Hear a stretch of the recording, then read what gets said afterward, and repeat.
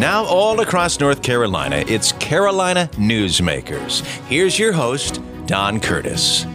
Welcome back to Carolina Newsmakers. Tom Campbell, the former creator, the former executive producer, and the former moderator of NC Spin, and a longtime friend of mine, is our guest today. Now he's almost totally useless as he's semi-retired. But we have him on because he does, I think, still keep up with things. At least that's what he tells me. And so that's the reason we have invited Tom back with us again to share his thoughts as an observer of what's going on in North Carolina politics, federal government, and things like the state budget and so forth. So, Tom, welcome back to the program. Thank you. And always enjoy being here, and constantly am impressed by how many people listen to this show. Congratulations to you. Well, thank you. We enjoy doing the program because it does give people a chance to to speak in long form instead of sound bites. And I think that's one of the things that's missing from today's dialogue. And so we hope we are filling that gap a little bit. So anyway, so much for all that. By the way, I failed to mention that Tom, of course, was at one time, back when he had really good sense, was a broadcaster. But we'll go into that a little later on, too. Well, I'm a podcaster now. Does that count? Yes, that counts. Podcasting is interesting, and I think will be a very important part of our opportunity for people to keep up. The only problem I have with podcasting, Tom, is that it continues the practice of people listening to people that agree with them. I wish there were some way to get people to always be forced to listen to the other side of whatever issue they're on, so that they would, because the other side always has a point. You know, I think you would agree with me that one of the things that deregulation did, which I disagreed with vehemently, was to eliminate the fairness doctrine. Yeah. Because for all those years, you and I grew up in a broadcast industry where if you had somebody who made a controversial or outspoken kind of statement, you were obligated to try to find someone else, or at least to give voice if someone else requested time for a contrary opinion.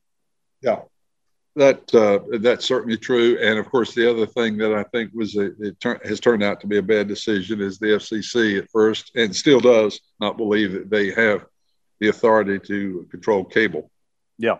Oh gosh, yes. Only licensed broadcasters. So anyway. But we could talk about that all day long. Let's turn to North Carolina politics right now.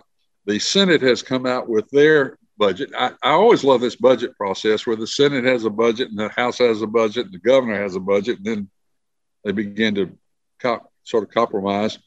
I don't guess I'm putting words in your mouth, but I suspect there were no real surprises in the Senate's budget to you.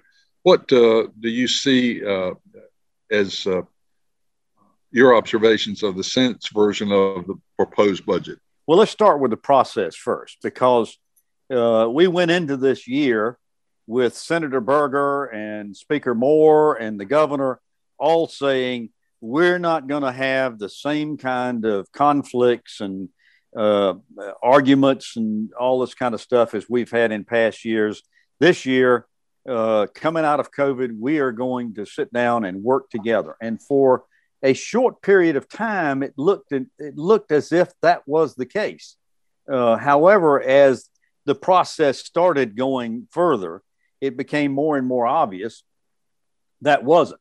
Now, the way this budget dance, and it is a dance, works is first one house. Well, first of all, the governor is required by law to propose a budget. Every governor I've known anything about spends a lot of time putting together a budget, which then gets stuck on a shelf in the legislature and ignored.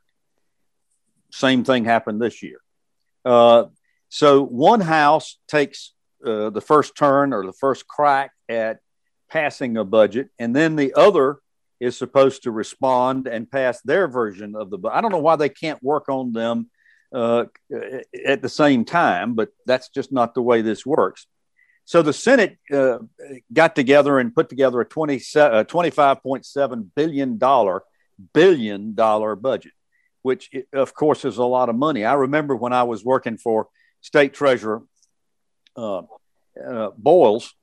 Boyles, the state budget then was $7 or $8 billion. Now, that was back in the mid 90s. So think about what's happened since that period of time. $25 billion. Now, everybody has the luxury this year of plenty of money. We have a $6.5 billion budget surplus. We have $6.5 billion unallocated, which can be spent. Now, the legislators, and I think they're very smart at this, say they don't want to spend that one-time money on projects that are going to be continuous kinds of projects. But the evidence indicates that our economy is growing. We've come back from the pandemic. We're doing pretty well. And so we're going to be probably having a very healthy state revenue to work with in the future.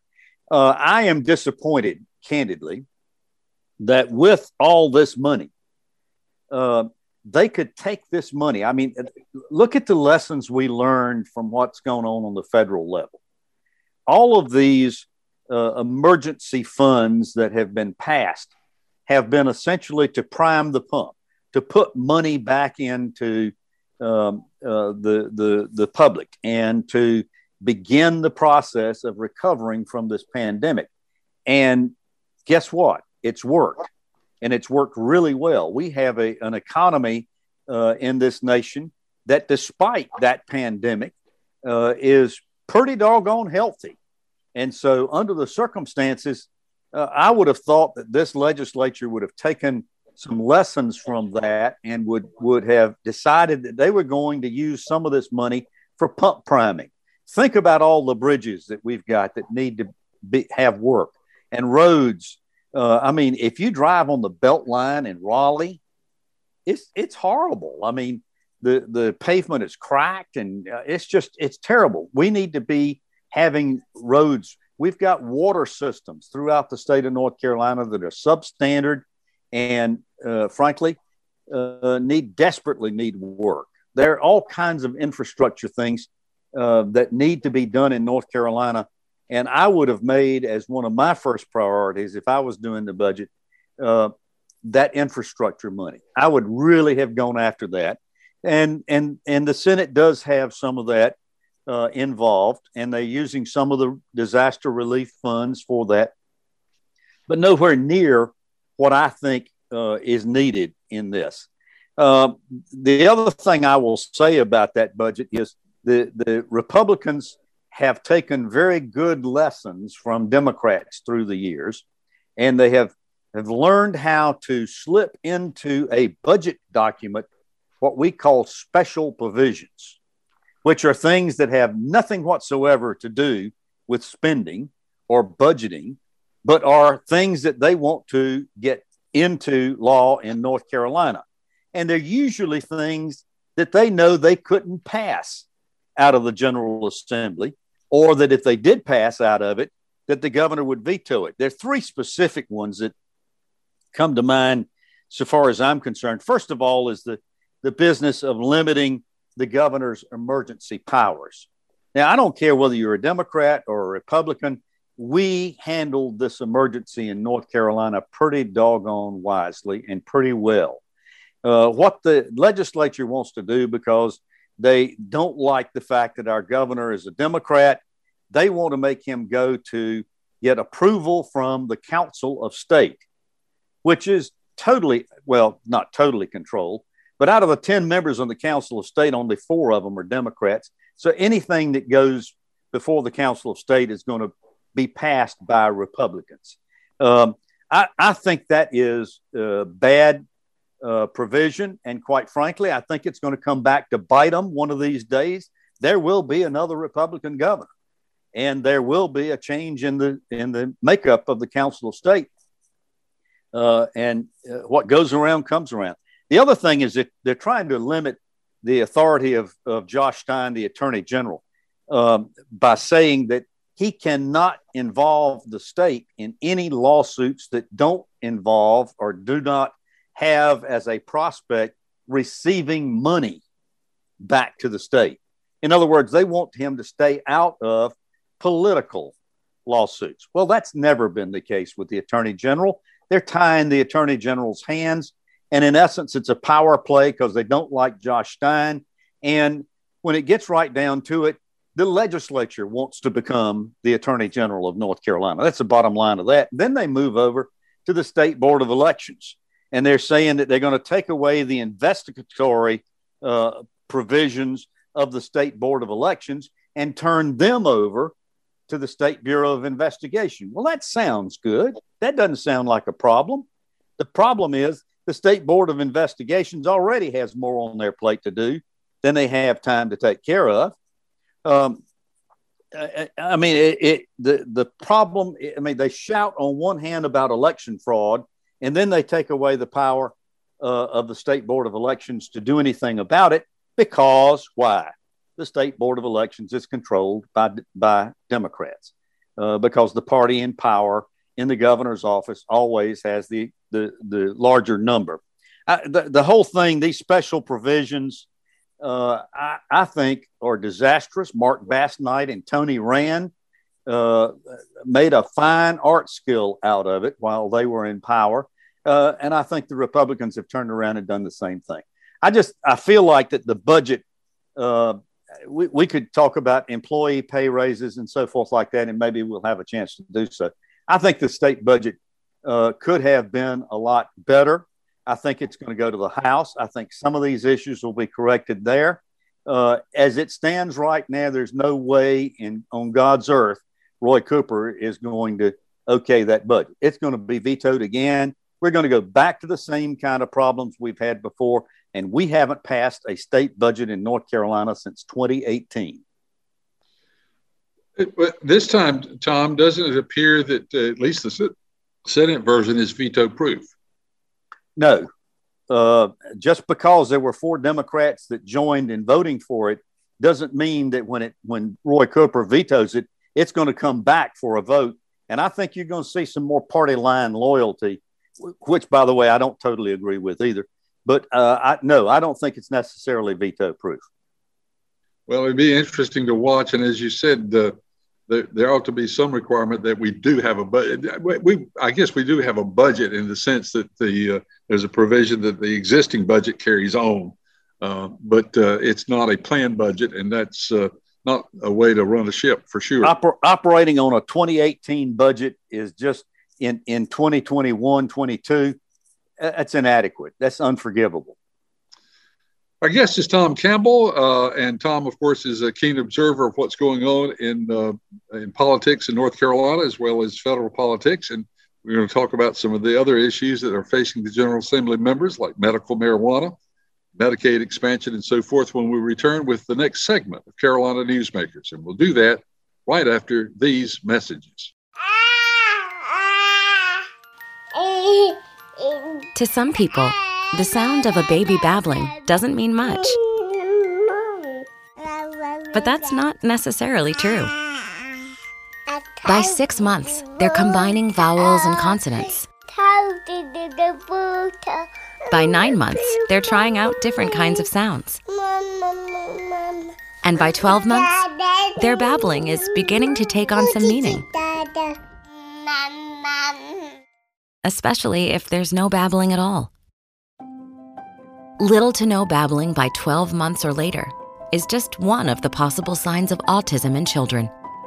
Early screening and intervention can make a lifetime of difference and unlock a world of possibilities. Take the first step at autismspeaks.org. A public service announcement brought to you by Autism Speaks and the Ad Council. Watch out! You got me! The galaxy is safe once again. In the pretend universe, kids play with pretend guns. In the real world, it's up to us to make sure they don't get their hands on a real gun. If you have a gun in the house, keep it locked, unloaded, and stored separately from ammunition. Safe gun storage saves lives. Learn how to make your home safer at endfamilyfire.org. That's endfamilyfire.org. Brought to you by End Family Fire, Brady, and the Ad Council. We continue with Carolina Newsmakers. Here's Don Curtis. We're back on Carolina Newsmakers with Tom Campbell. And Tom, we talked about your observations of the state budget that has been presented by the North Carolina Senate. We haven't seen the House version. And we talked about some of your concerns about what has been passed. By the way, let me say one other thing about this. The House is saying they're not going to pass their version of the budget until mid-July. Now, think about it. The state fiscal year starts July 1. These guys have been in session since January. They've had plenty of money. Money hasn't been the issue here. What has taken them so long to get this budget process going? The taxpayers of North Carolina, I think, and this is not a Republican Democrat thing. You know well that I used to criticize the Democrats about the way they did the budgets just as much as I do the Republicans when they're in charge. Well, the whole thing is, of course, in North Carolina is somewhat complicated by the fact that we have to have a balanced budget, which in this case is going to be easy to do because, as we've said, there's a great surplus of money. So we're not going to have a problem with balancing the budget, that's for sure. Tom, let's turn to an issue that I think is kind of interesting because it shows how people's attitudes about things change over a period of time. And that's the fact that the medical marijuana legislation appears to be on a fast track to being passed, or at least it looks like it has a chance to be passed, whereas 10 years ago or 15 years ago, that would not have even been on the agenda. What's your thought on that? I think it's very interesting. You remember as well as I, Coy Privet and the big religious lobby that was just anti-liquor by the drink, anti-opening up North Carolina. So we've opened up bars, and now we want to go. Understand this. This is a first step toward the legalization of marijuana in North Carolina. It is the way it's happened in most every state that has attempted it, Virginia being one of the last that just approved, I think, and authorized marijuana. I think that's what's going on.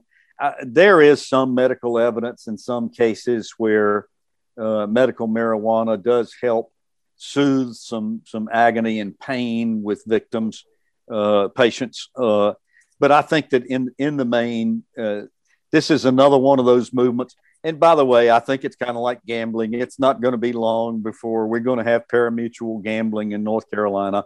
It started with the lottery and all that went on with that. So we're going to legalize marijuana, and then we're going to get into gambling and whatever. So this is just sort of a change in attitudes of the public. North Carolina is going to have another casino, this one near a metropolitan area in Kings Mountain near Charlotte on I-85. That's another example of something that probably would not have been considered 10 years ago, or maybe. And then the Lumbee are going to get recognized down in the southeastern part of the state. They're going to be having a casino. I mean, where does that stop? Well, of course, as state lines are also kind of interesting because at first, there will be in Kings Mountain, you'll have a lot of people from South Carolina. And as a matter of fact, the tribe of Indians that has the right to Kings Mountain is a South Carolina tribe. Yeah.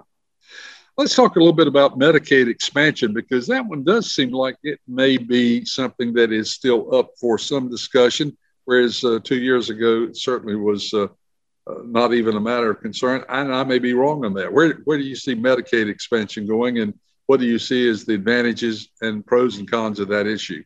Well, this has been one of Roy Cooper's big issues. He campaigned on election the first time. He campaigned on re-election on Medicaid expansion. The House has indicated they might be willing to give some flavor of Medicaid expansion. Phil Berger and the Senate are still opposed to it. I don't see that happening. I think you can make a legitimate argument for why we ought to expand Medicaid. Certainly the hospitals in North Carolina, who, by the way, have offered to pay whatever additional state expense there is for this. The hospitals certainly would love to see it because it would take some of the burden off them so far as indigent care. But I just don't see it happening. I think it's dead. Well, it certainly past experience would show that it would appear to be dead, but it does seem to have a little bit more life than it did certainly 2 years ago. As you said, the House has sent up some smoke signals that perhaps they might be considering it. Now, another big issue that's coming up that will be much discussion and much concern to both Democrats and Republicans, and that's the matter of redistricting due to the new census and the fact that North Carolina will be gaining a congressman. How do you see, and when do you see that the House and the Senate will begin to focus on this? I'm sure there's already some work behind the scenes on it now. How do you see that proceeding? Well, the Census Bureau tells us they're not even going to give us the final data so far as North Carolina's census numbers are concerned until mid to late September. Now, think about this.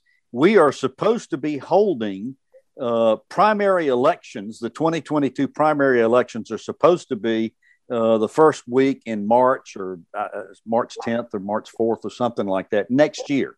Now, what this means, if you back the clock down, that means that candidates who are running for election have to file to run sometime in December.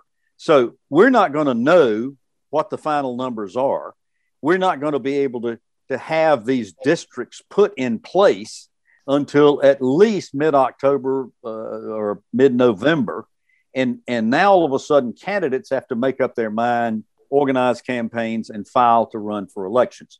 I think personally that the first thing that the legislature should do is say, okay, we're going to go back for this year only, 2022. We're going to go back to May primaries so that candidates will have the opportunity to file to run in January, maybe into early February of next year.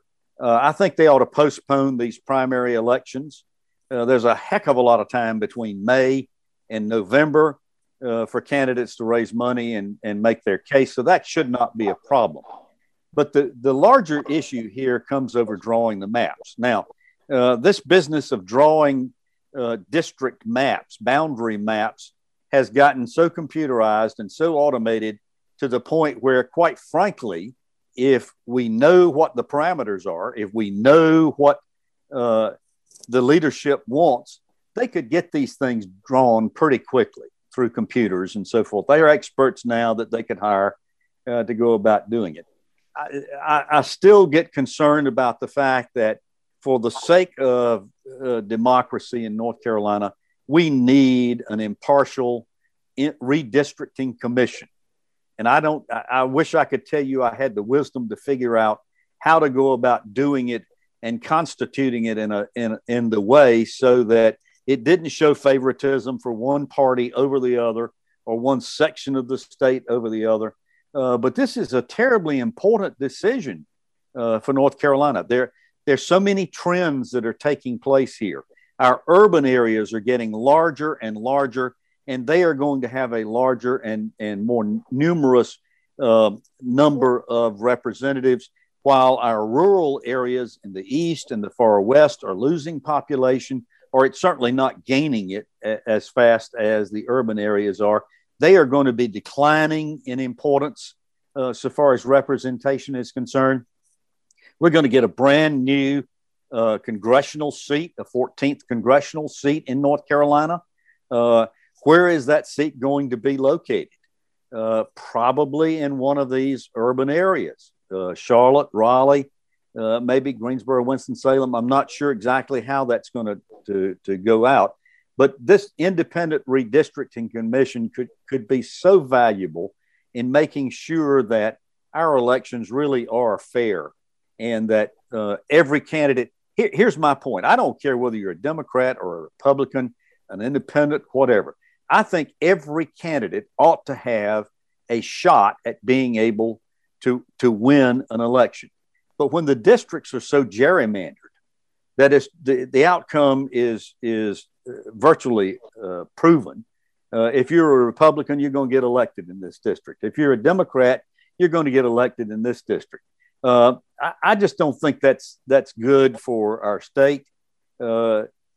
It's curious to me, the Republicans used to rail against this when the Democrats were doing the redistricting and say, we need an independent redistricting commission. Well, guess what? In 2011, they took charge in North Carolina. Don't hear anything out of them now so far as that. Whoever's in power wants to remain in power. Power is the key issue here, Don. And, it's a case where absolute power often ends up being in corruption. And I'm not accusing anybody of that, certainly, but I just don't think having too much power is in one hands or a few hands is good for our state. Well, it's of course, as you said, it's something that whoever is in power has always taken advantage of it, and so this is not necessarily. It is a partisan issue, but it's a partisan issue that whoever the party is in charge would always say, well, this is the way it ought to be. So. It really is not a partisan issue from that vantage point, because whoever's out of power wants a redistricting commission. Yeah. Whoever's in power says no. What's your take on the Raleigh City Council that's saying, okay, we want another year? I think they are, I don't see that as being a power play. I see that as being, okay, the census data is not going to be in until late September. They were supposed to be having elections this fall, and you can't divide the districts. We can't, figure out who's going to be where right this minute. It's going to take a while for that to happen. I think it is probably sound for them to wait. Now, I don't know whether they need to wait a full year or not. Maybe it's next spring when they decide to do it and just extend the terms over until that time. But I think that I think there's some good judgment there. This is one, though, that doesn't ring well with the public because, of course not. I mean, this doesn't sound like it's a good decision, but it probably, as you said, does have merit. Yeah. It's one that's not well understood. And part of the problem is with the demise of the importance of the daily newspaper, a lot of these facts and figures are just not available to the average citizen to make a decision on. And if I can just pat you on the back for just a second, this is part of the value of what you do on this show, because you give people the time to be able to explain so the public can understand these issues. So many times it's not just an all black and white kind of thing. There's a lot of gray area in there, and you just need to be able to have the time to explain it. Well, as I said, one of the bad things about today's cable choices is that people tend to listen to the source that they already agree with. And so they're basically reinforcing what they already believe without getting a good view. As someone said to me recently, where's Walter Cronkite when you need him? Well, true. And of course, Uncle Walter was not necessarily impartial either, but no. The news came across as being relatively fair and balanced. Yeah. Well, it's certainly an interesting time, and we are going to forge a new way, I think, of informing the public, and I'm not sure exactly when all of those factors will be in place. Our guest is Tom Campbell, and we will be back with another segment of Carolina Newsmakers, and we're going to turn to federal politics and federal government when we return. As an 18-year-old, I let my mistakes kind of take over my life. I was 0.5 credits away from completing high school, and I didn't do it. 10 years later, at age 28, Jackie finished her high school diploma. When I found out that I was pregnant, I know that I had to do something for myself if I wanted to make her a better person and provide a better life for her. My family never stopped pushing for me to be better because they knew what I could become and who I could become as a person. My support team is amazing. The educational director, my sister, and even my 7-year-old daughter has just been more than the support that I could ask for. I've been given an opportunity, and I'm just thankful for it. No one gets a diploma alone. If you're thinking of finishing your high school diploma, you have help. Find free adult education classes near you at finishyourdiploma.org. That's finishyourdiploma.org. Brought to you by the Dollar General Literacy Foundation and the Ad Council. This is how we do every day. We be grinding, and if you wanna come and test us, if you love them enough to turn off your music and pretend like their music is your music. Ah, this is Mommy's jam. Then surely you'll check nhtsa.gov/the right seat to make sure they're in the right car seat. Let's play it again.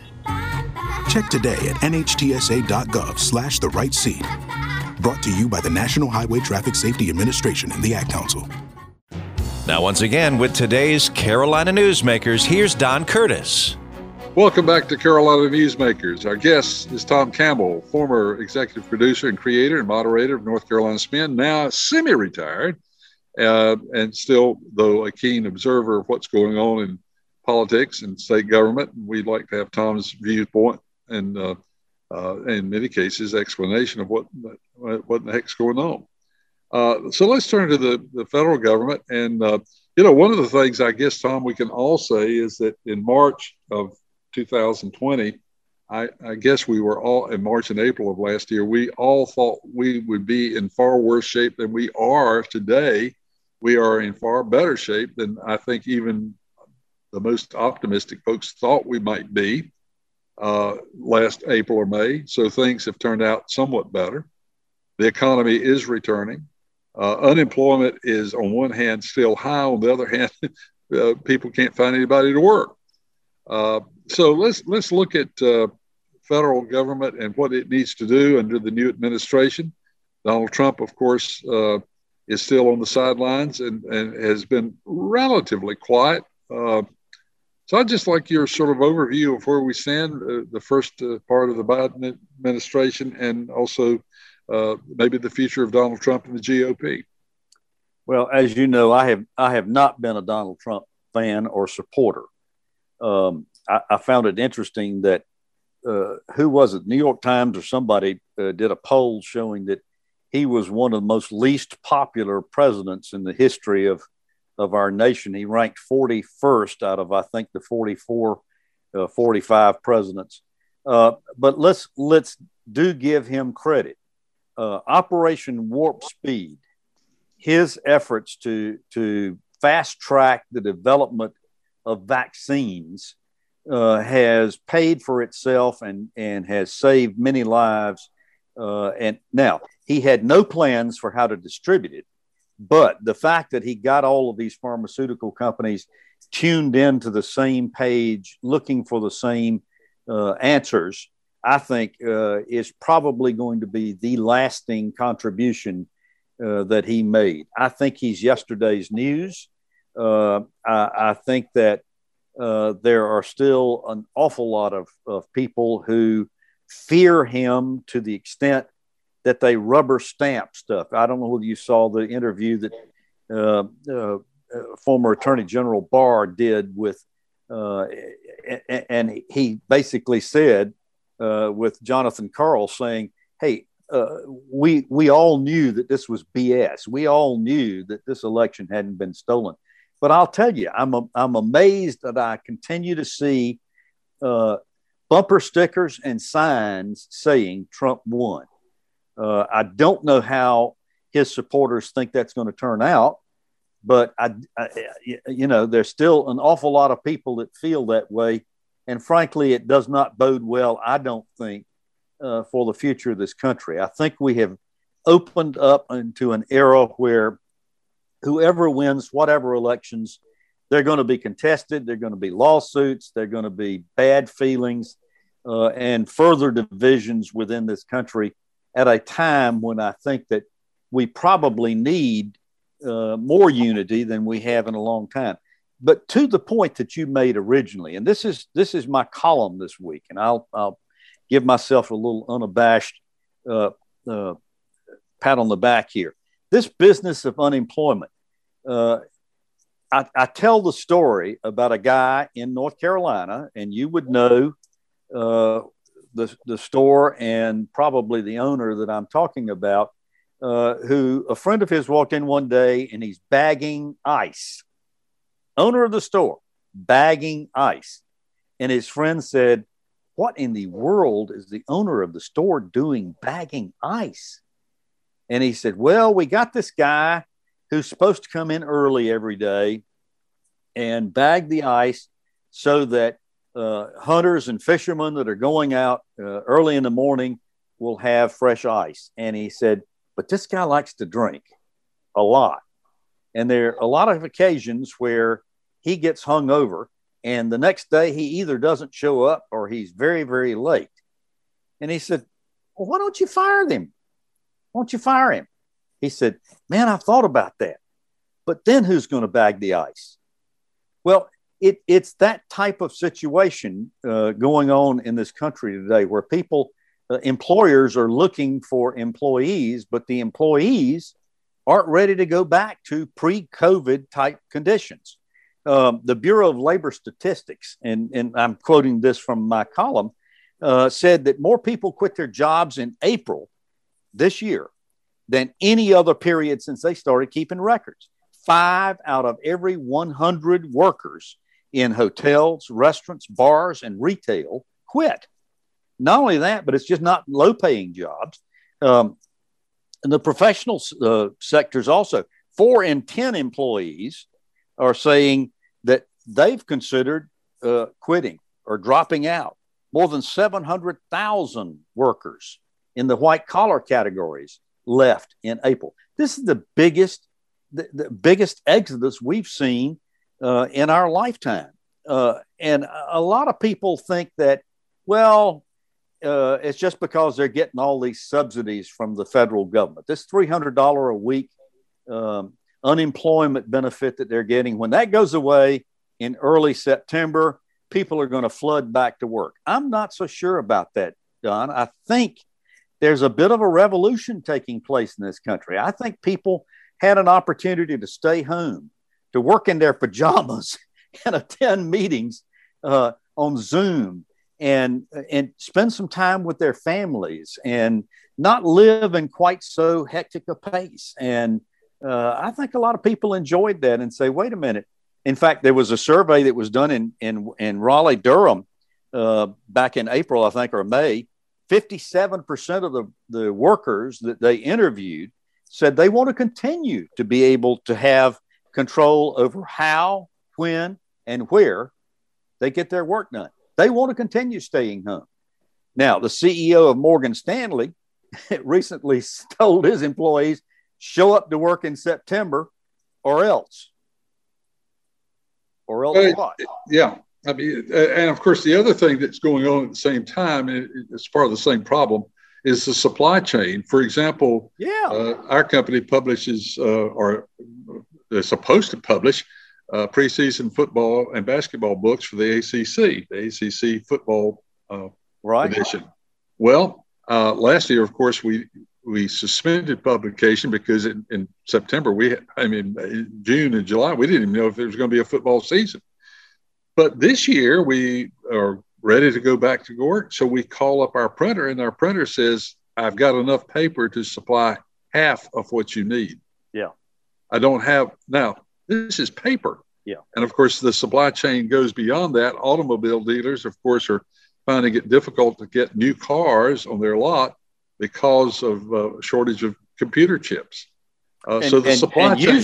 Used cars are selling for prices that are higher than they got when they were new. Yeah, because the supply chain problem is, and I guess we all know that it will be fulfilled, but the question gets to be when. Yeah, I don't think there's any. So I think there's some interesting dynamics that are taking place right now. If you look at what's taking place, workers' wages are going up.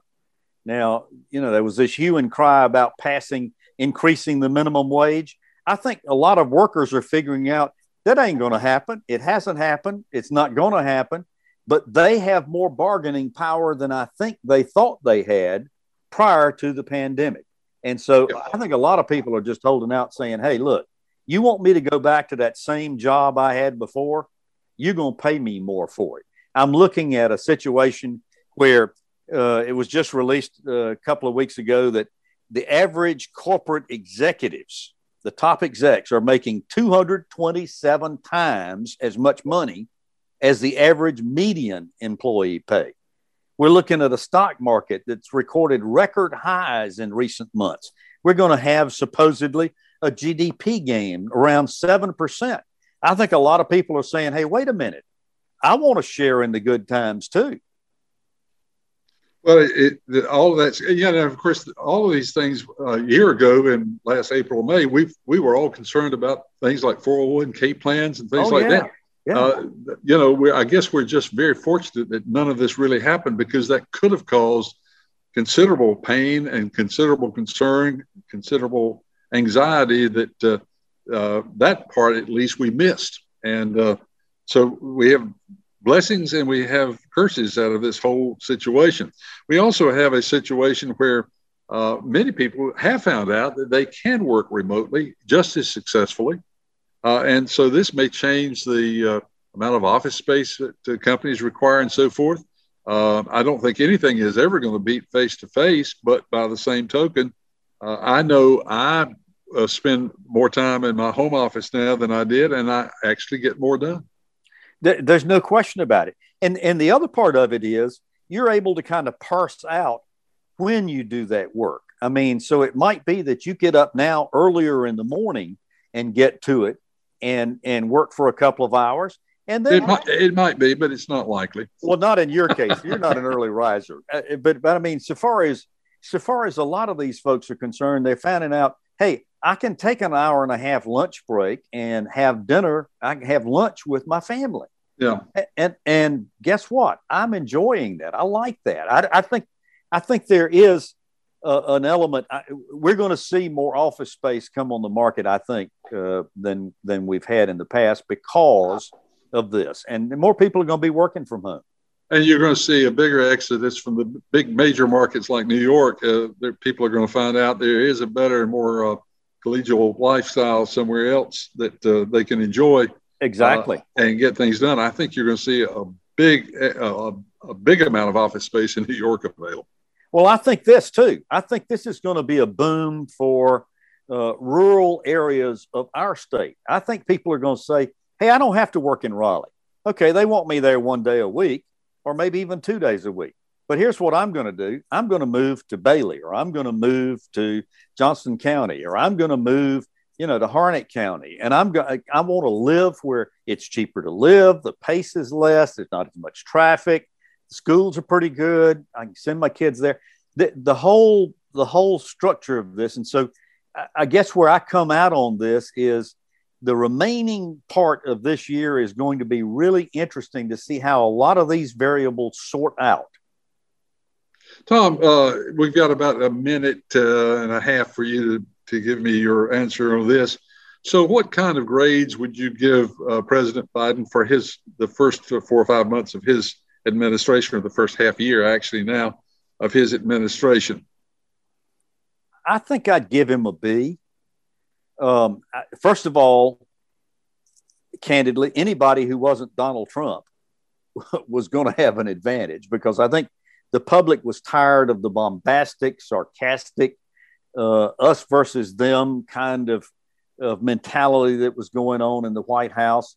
I think they were ready for things to calm down a little bit. I think Biden has done a good job of that. I think he has obviously probably had more experience than just about anybody we ever elected president before. I mean, between his Senate experience and vice presidential experience, I think in general he's handled things fairly well. I think there have been some cases where he has put his foot in his mouth and has had to backtrack on some things. I think that he was successful in getting this major infrastructure bill across. I think it's going. I mean, the relief bill. I think it's going to be interesting whether he can get infrastructure done or not. Well, and by the way, that is the top of my list to discuss in the next segment of Carolina Newsmakers, our last segment with Tom Campbell. We will be talking about infrastructure, and we'll also be talking about the legislation that is also under consideration by Congress in other areas as well. And we'll do that when we return with the next segment of Carolina Newsmakers with our guest, Tom Campbell, former creator and moderator of North Carolina Spin. So you stay tuned. The Alzheimer's Association and the Ad Council present the story of Tom and Levi. Tom is the smartest man I know. He's been a professor at 2 major universities, been a teacher for over 40 years. One day, he told me that he was having problems in his classes. I think one of the students had asked the question and he didn't remember the answer. And I also noticed that he was letting his class out earlier than they were supposed to let out. And he was telling them that he was doing it as a favor to them, but I think in reality, he just wanted to get out of there. I was really starting to worry because I saw something was wrong. Levi and I talked about how it would change our lives, but he was there beside me, and my love for him was just immense. When something feels different, it could be Alzheimer's. Now is the time to talk. Visit alz.org/ourstories to learn more. A message from the Alzheimer's Association and the Ad Council. Hey, hon, what you doing with your phone? Taking pictures? No, I'm asking it questions. Like what? Hey, Bobo, do flowers have best friends? I'm sorry. I'm afraid I don't know that. Hey, follow me. I want to show you something. Look, flowers do have best friends. Whoa. Some answers can only be found in nature. Discover the unsearchable. Visit discovertheforest.org to find a trail near you. Brought to you by the United States Forest Service and the Ad Council. Carolina Newsmakers continues, and once again, here's Don Curtis. We're back with Tom Campbell here on Carolina Newsmakers. Tom, of course, just ended a 22-year run with North Carolina Spin. North Carolina Spin was a feature of UNC TV for the majority of that time. And as I said, he, back when he had good sense, was a broadcaster. And now he's almost totally useless. He's retired. At least that's my story, and I'm sticking to it. Tom, we do still, of course, value your opinion because we know you're still writing a weekly column and keeping up with things. And one of the things we wanted to talk about in this segment is the proposed infrastructure plan. We talked about the fact that North Carolina government is flush with money, not only from its own resources, but also the huge amount of federal money that's coming in. Let's talk about the infrastructure plan that is up. What will it mean to North Carolina, and what are its prospects of total passage and implementation? Well, I think that the fact that the infrastructure across this country is in as bad a shape as it is a testimony to what's going on in our country and our Congress. The fact that we can't get people, it used to be that passing an infrastructure bill was almost a no-brainer. Everybody wanted to sign on to that bill because it meant roads and highways and water systems and rail transportation and so forth back home in their districts, and they could go home and brag about all this. It has become so partisan and so political today that we haven't really been able to address it. And we are way, way behind in this country insofar as our infrastructure is concerned, and desperately need to do something about public facilities. Now, does it need to be $1 trillion, $2 trillion? Does it need to be 800 million? What is it? I don't know. My hope is that it will get through. The problem that I see is it's become so partisan. Mitch McConnell has essentially said, anything that Biden's for, I'm against. Well, that's not a good thing. Well, the Democrats, on the other hand, are saying, okay, we're gonna design this thing in such a way that we've got this infrastructure bill, but then we're going to attach to it a bill which doesn't require a passage in the Senate by 60 votes. It just requires one more than half. Well, that means all they got to do is get one Republican on board and keep all their Democrats, which, by the way, I'm not totally sure that they can do. But we do need the infrastructure. It would be good. For instance, North Carolina stands to benefit from federal highway money, bridge money. We also stand to benefit from Amtrak. I think that a lot of people have I think we had this mistaken belief that federal transportation, like rails, passenger rail service, had to pay for itself.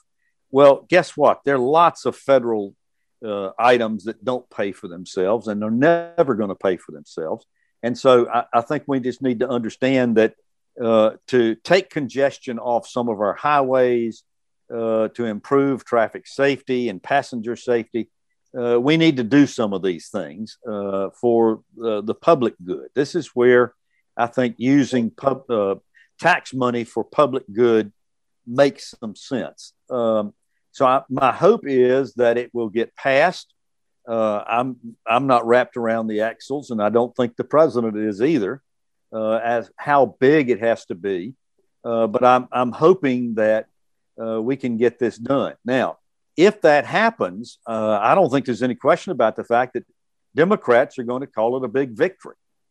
If it doesn't happen, by the way, and if Republicans don't vote for it in the Senate particularly, then you're going to see a lot of challenges in 2022 and 24 from candidates on the other side saying, hey, your representative didn't vote to improve your roads. Your representative didn't vote to improve your bridges and so forth like that.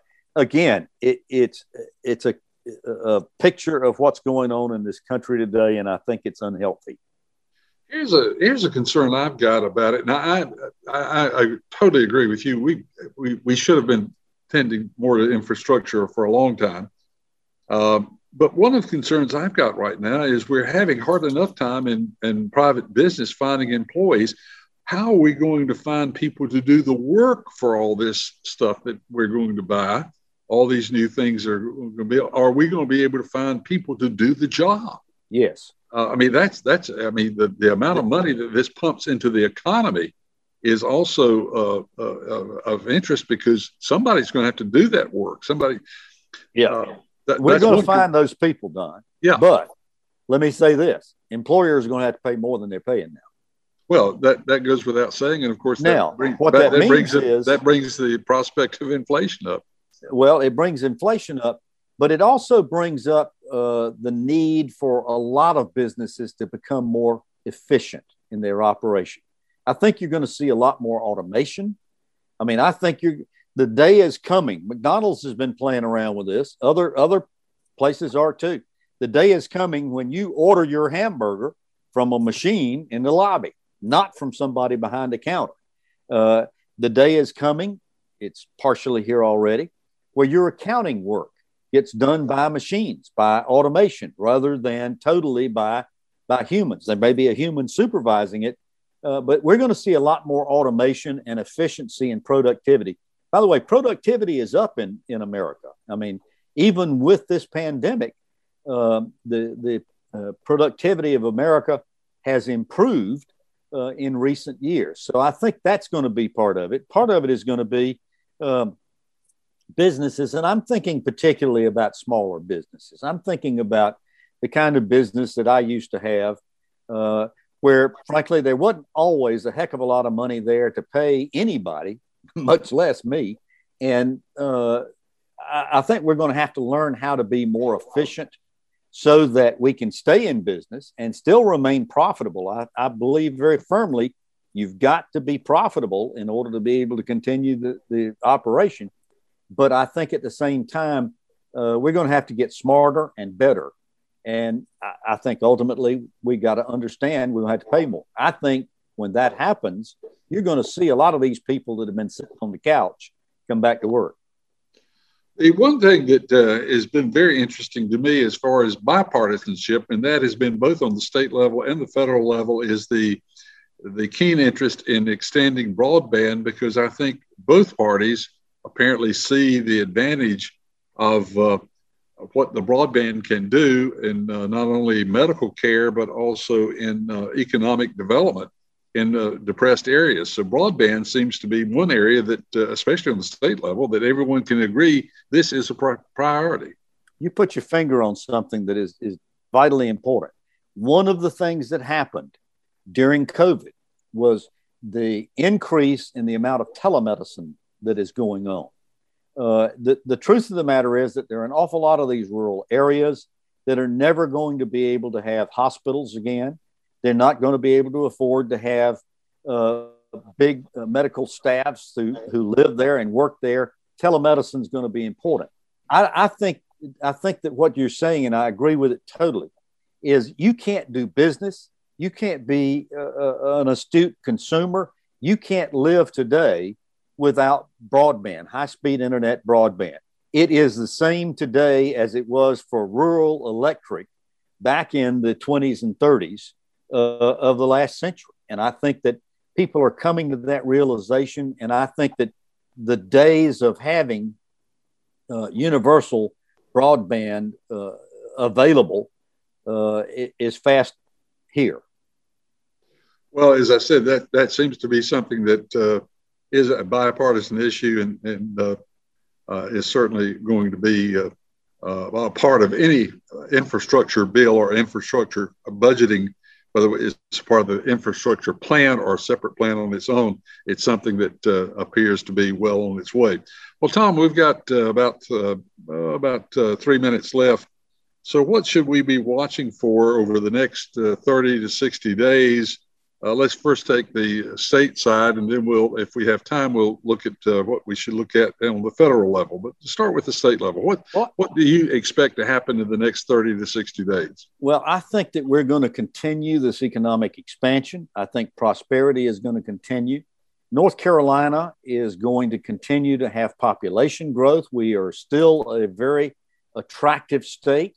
With all the life sciences plants that are announcing and coming into our state with big whales, as they used to call them in economic development, like Apple and Amazon and companies like that locating in North Carolina, I see a very bright prospect for our future. And I hope that we will have leadership that will be willing to expand education and infrastructure and the things that we need in order to be able to meet those. I think the country is also going to have this.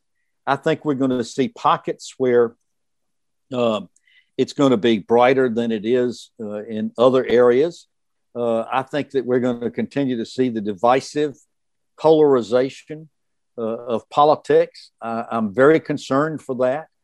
I'm very concerned about the media business. I think that people like radio stations and local newspapers are vitally important to the future of our country, being able to provide good information for folks. And I worry about that because I'm seeing too many demises or deaths of once viable media voices. But I think that the country will continue in a lot of what's going on. I think politically, in all probability, Joe Biden is going to continue to maintain a fair degree of popularity. It's what now, 56%? That's higher than Donald Trump ever had in his best days. So I think we're going to continue to see that for a while. I think the 22 elections are going to be very interesting and very important for the future of the country. Well, and we didn't even get to talk about that because we talked about redistricting, but the razor-thin margin of the Republican Party and the democratically controlled Senate could very easily change in the midterm election. Very easily. So next time you're on with us, we probably should spend a little bit of time talking about that. I don't have enough time to start another question with you, but thank you so much for sharing your thoughts with us. Tom Campbell, the former moderator of North Carolina Spin, that, as we said, ran for 22 years on the air, most recently on WUNC TV, or now North Carolina Public Television. Our program has been produced by Jason Cong, and he'll have another interesting guest for us next week on this same group of stations. So until next week, we remind you that you can get in touch with us at CarolinaNewsmakers.com. Have a good week, everybody. Carolina Newsmakers is a production of NCN and is heard each week on a network of North Carolina's leading radio stations. To hear a repeat of this broadcast, go to CarolinaNewsmakers.com. Carolina Newsmakers is produced by Jason Cong. Network engineer is Alan Sherrill. I'm Scott Fitzgerald, inviting you to join us again next week, same time, for Carolina Newsmakers.